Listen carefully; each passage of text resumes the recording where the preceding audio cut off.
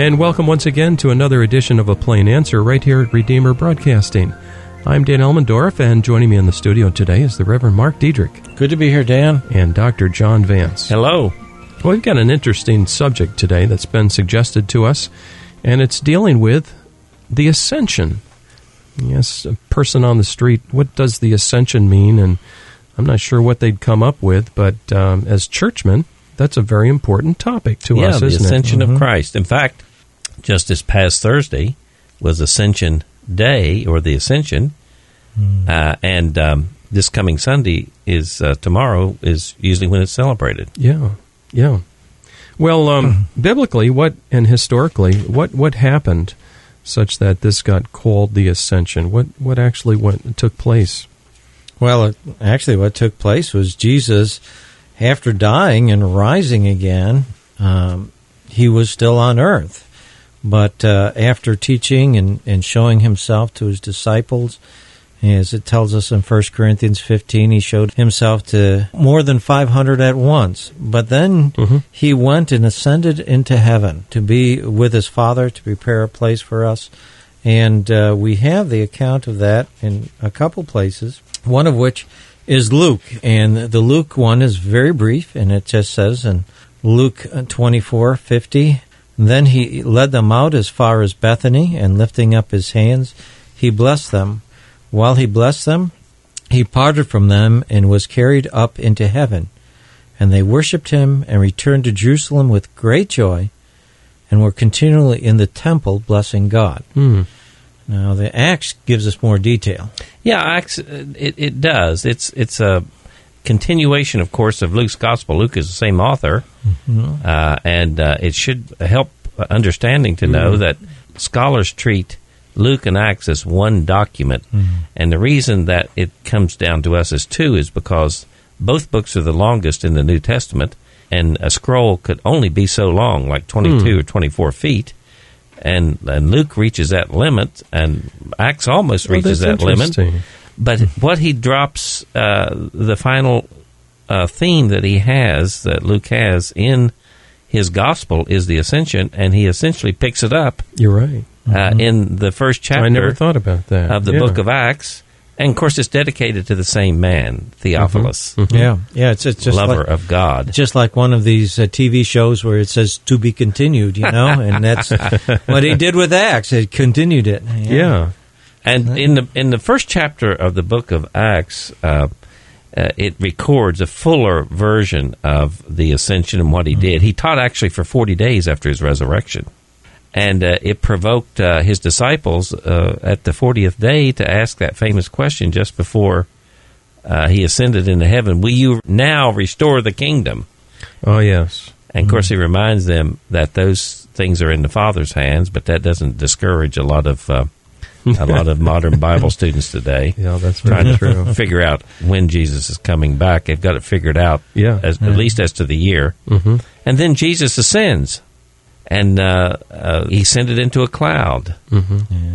So that's important. And also, even before that, Jesus had told his disciples, "But now I am going to him who sent me, and none of you ask me, 'Where are you going?' But because I have said these things to you, sorrow has filled your heart. Nevertheless, I tell you the truth, it is to your advantage that I go away." If we stopped there, we'd say, well, why on earth would be to our advantage? Wouldn't we want Jesus right here? But no, he says, "For if I do not go away, the Helper will not come to you. But if I go, I will send him to you." And 10 days later, he did. It was Pentecost. It's a wonderful thing. And that would be Jesus present with them always. Yes. Right. In the Spirit. That's right. So today we're talking about this ascension of Jesus into heaven, and there's a lot of aspects to it. I think we're guilty. Let me just throw this out right up front. I think we're guilty sometimes as Christians, and it's not that we're doing anything evil. It's just that we get caught into a trap. We're guilty of seeing Jesus on earth, and then focusing on that in our teaching, and then focusing on his second coming. But we sometimes forget or fail to recognize all that has happened with his heavenly enthronement. Here is the King of Kings now going to his heavenly throne. Have you ever visualized that? I don't know if it's possible to even envision it with my limited eyes and insight, but he is the enthroned King of Kings in heaven. And so he doesn't sit idly by, does he? He's making his enemies his footstool. He is. He's seated at the right hand. That's called his session, where he is seated at the right hand, making his enemies his footstool. You know, a couple of weeks ago, we talked about on this program missions and how that many people are now coming into the kingdom of God from various places around the world. John Vance, you mentioned, I believe, Northern Africa, and how that, I think it's on the order of 1 million people a year are coming to faith in Jesus Christ. This is just one example of Christ exercising his authority and working through his church that has been empowered by the Helper, capital H, meaning the Holy Spirit. So something wonderful is happening, and it's been happening since Christ has ascended on high. With that, we need to take a short break. We're up against that time already in the program. Stay with us. We'll be right back. Jesus shall reign wherever the sun does his successive journeys run. His kingdom stretched from shore to shore, till moon shall wax and wane no more.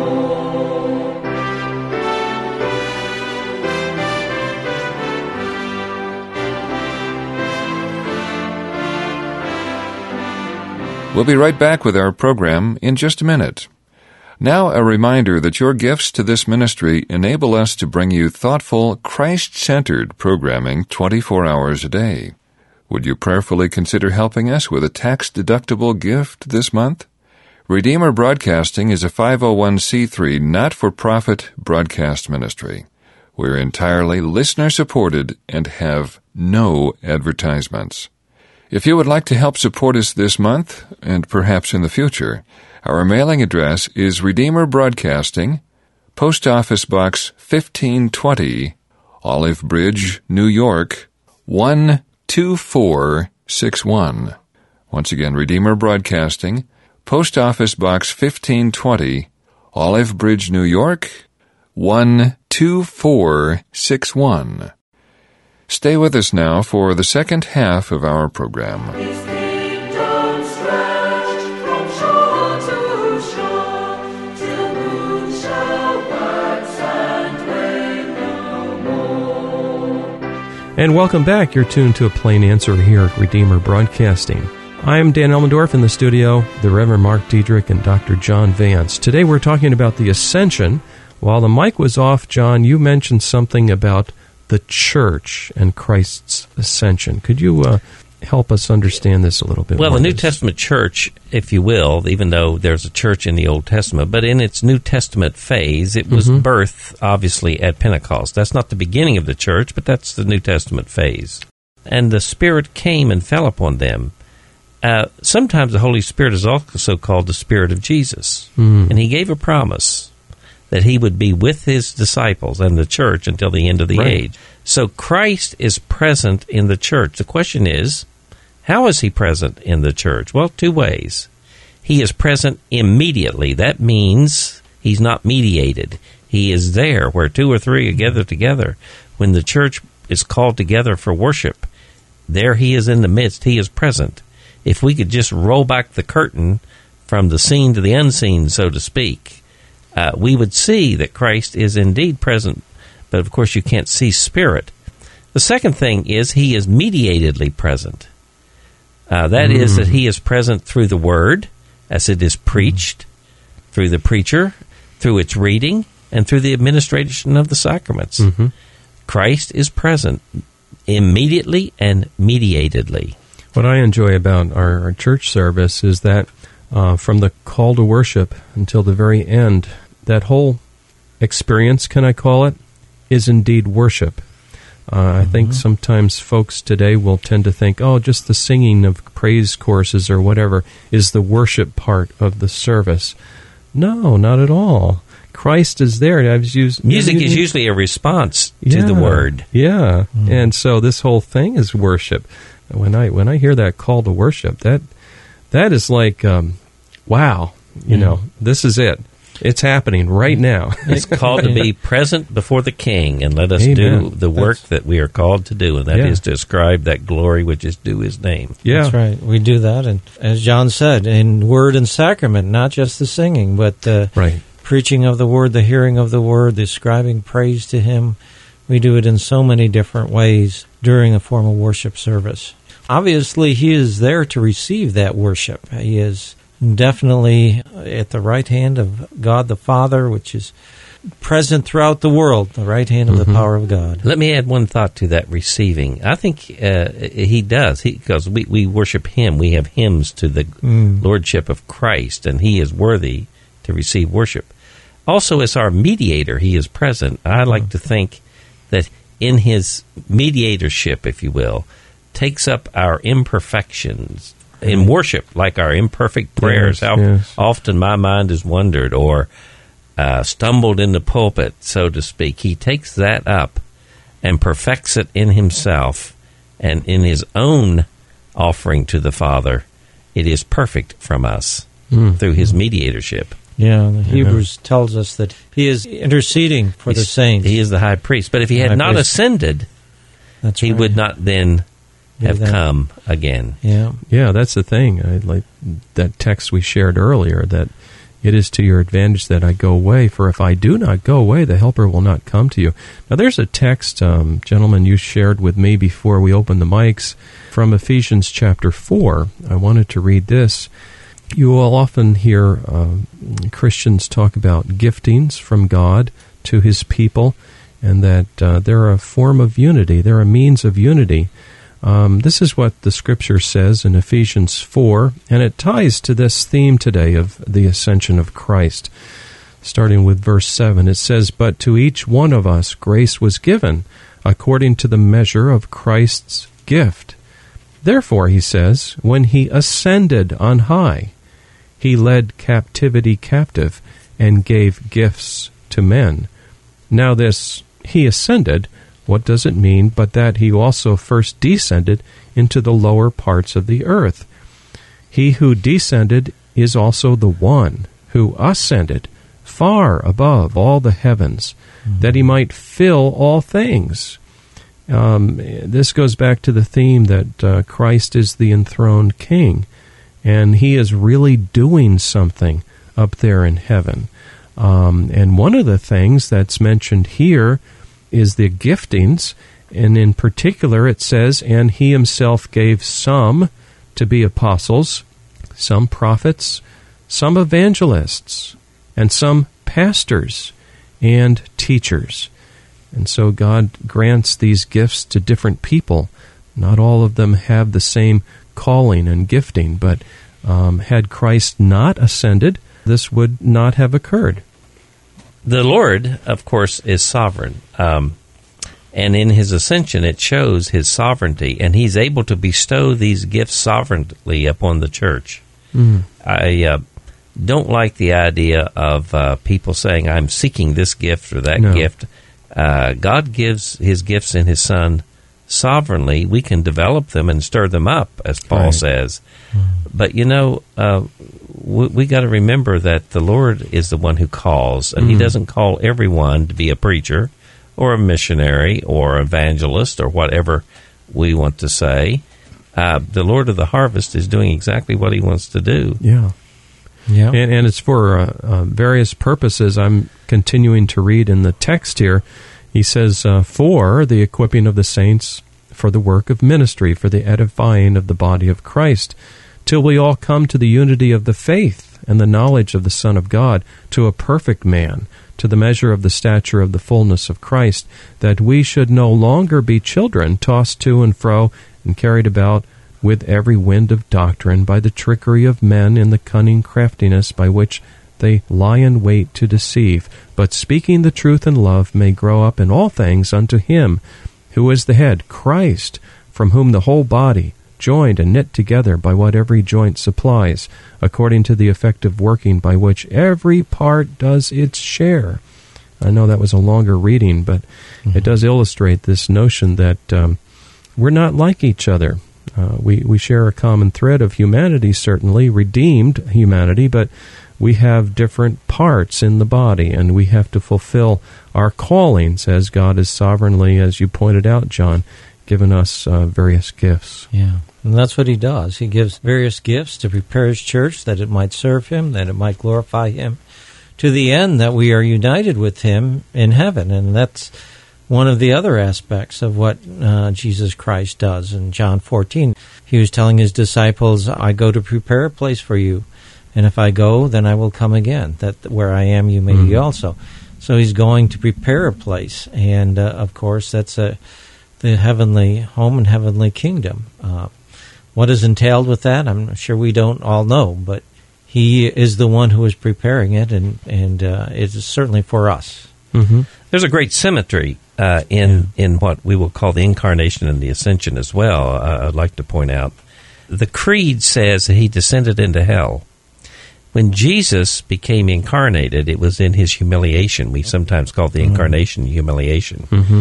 Jesus, in his humiliation, in his manhood, not only suffers death, but he suffers whatever death is at its deepest level. Yes. He descends into hell. But also from that great humiliation or descent, he ascends on high to become Lord in the highest heavens. There's a great symmetry there in that understanding. But he also ascends on high to heaven so that he might come again. There was an article. Oh, go ahead, Mark. I was just going to say, and that's the thing that we always keep in mind. He is coming again. And that's, and he's coming again not as the suffering servant as he did the first time, No. but as the ruler and king and judge. Mm-hmm. The author and lecturer R.C. Sproul had an article on his website where he points out when Jesus speaks of ascension, he's not speaking of merely going up. He is speaking of something in technical terms. He is thinking in terms of the Psalms of Ascent that celebrated the anointing of a king. And Sproul references Psalms 120 through 134. And when Jesus says no one ascends into heaven, it is true that no one ascends or goes to heaven in the same manner or for the same purpose that he went there. So we see him being lifted up on the clouds of glory, and this harkens back, I suppose, as Sproul says, to the Psalms of Ascent. Yeah, the Psalms of Ascent was when the people went up to Jerusalem to worship in the earthly sanctuary, but Jesus ascended to the heavenly sanctuary and to the New Jerusalem, from whence he will come Yeah, again. it's interesting the way Jerusalem was built. It was built on a hill. If you ever read any portion of the Bible, and it always says they go up to Jerusalem. Now, they may have started from the north in Galilee, but they still went up to Jerusalem because you're always going up the hill into Jerusalem. And that, of course, I think signifies that going up into heaven. Yeah, literally and metaphorically it is used. Literally, you had to ascend, no matter which direction you came, to go up to Jerusalem. But it is also a metaphor, meaning that it has a deep meaning of going up to the place of the Lord and ascending on high. Right. I just keep coming back to the anticipatory aspect of worship each Lord's Day. Because we have a glorified, risen, and enthroned Lord Jesus Christ, we meet, He's there by virtue of His Spirit, and it's just a wonderful thing to realize that God is now in our midst in a way that He couldn't have been prior to this ascension. That should revive worship attendance, shouldn't it? Yes. It's a great truth. Yes. We're not looking for some... well, I don't want to offend people, but we're not looking for some craziness going on in the services. We are looking for God, by His Spirit, truly using word and sacrament to bring us closer to Him, to meet our heart's deepest needs, and to prepare us for the Christian warfare that occurs as we walk out of that sanctuary and we carry out the Great Commission. It's our Lord Jesus Christ that is now presently, right now, present tense, exercising his lordship over the whole world. And another factor here is that he's interceding before the Father on behalf of his people. That's a great and comforting truth. Oh, Right. my. That he prays for me every day, Yes, yeah. and he's still our great high priest who has entered the heavenly sanctuary. Yes. Yeah, that's important because, as Romans 8 points out, we often don't know how we ought to pray. We don't know God's will for us. And so our prayers are somewhat, I don't want to say, they're somewhat less than they could be. Let me He be takes kind our of- imperfections and perfects them and offers them to the Father. That's right. But all these benefits that Dan pointed out at the beginning in that scripture, all of these benefits are because he ascended on high. That's Yeah. right. And it would not be to our benefit unless he had. That's right. Mhm. Yeah. I think he even alludes to that in the Gospels when one of the women tried to touch him and hold him back, so to speak. And I think one of the things, of course, as he said to Thomas, you believe because you see. Blessed are those who do not see and yet believe. I think that's all part of the ascension, is that that we have to live Yes. by faith. It's that hope that we don't see yet. Yep. And we know it's certain. We know it's coming, but we don't see it yet. And because he's ascended, we also have the Great Commission. The ascended Lord is directing his people, and he's gathering his people through the ministry and work of the church of the Lord Jesus Christ. Yeah. That's and right. he has thrust us out into the world. I think that's one of the most powerful evidences of Holy Spirit filling when missionary endeavor is successful, as empowered by the Spirit. Men, women, boys, and girls come to faith in Jesus Christ. Yes, he says, go into all the world, baptizing them in the name of the Father, Son, and Holy Spirit, and That's teaching right. them to observe all things that I have commanded you. That's the ascended Lord at work in the world. Yeah. And we should see our missionary endeavor as embracing not just individual, but families. Yes, Right. Indeed. Yeah. That was a New Testament and Old Testament concept. Yeah. Yep. Don't cut ourselves short and say it's individual only. I know that it's the case. I know that we individually need to receive Christ, but it's so much more than that from God's perspective. And you see that, especially the Philippian jailer Oh, yes. with his whole household coming. And you see it even today on the mission field, often when you have tribes that are isolated from the rest. You'll have, when the gospel finally hits, it like hits the whole tribe. Yes. The This is whole almost, tribe. I hate to say it, this is almost a common sense sort of thing. Yeah. But us in our American individualism have cut ourselves off from what God's will really is for us. God wants to work in families. Yeah. Well, I'm preaching, and I see we're out of time already. Gentlemen, it's Go been to it sweet. and preach. Yeah, it's been sweet having you in the studio today. We've been talking about the ascension of our Lord and Savior, Jesus Christ. We would want to encourage you, dear listener, to look with anticipation this coming Lord's Day as you worship with your brothers and sisters in Christ in the presence of the triune God of the Scriptures in your services of worship. Be anticipatory of what God is going to do through His Holy Spirit by word and sacrament, and as He empowers you to go out into this world to preach the gospel to every creature. For Redeemer Broadcasting, I'm Dan Elmendorf. In the studio with me today has been the Reverend Mark Diedrich and Dr. John Vance. If you have a question for either of these fine pastors, we would invite you to email us. Our address is ministry@redeemerbroadcasting.org. Please join us again next week at the same time for another edition of A Plain Answer.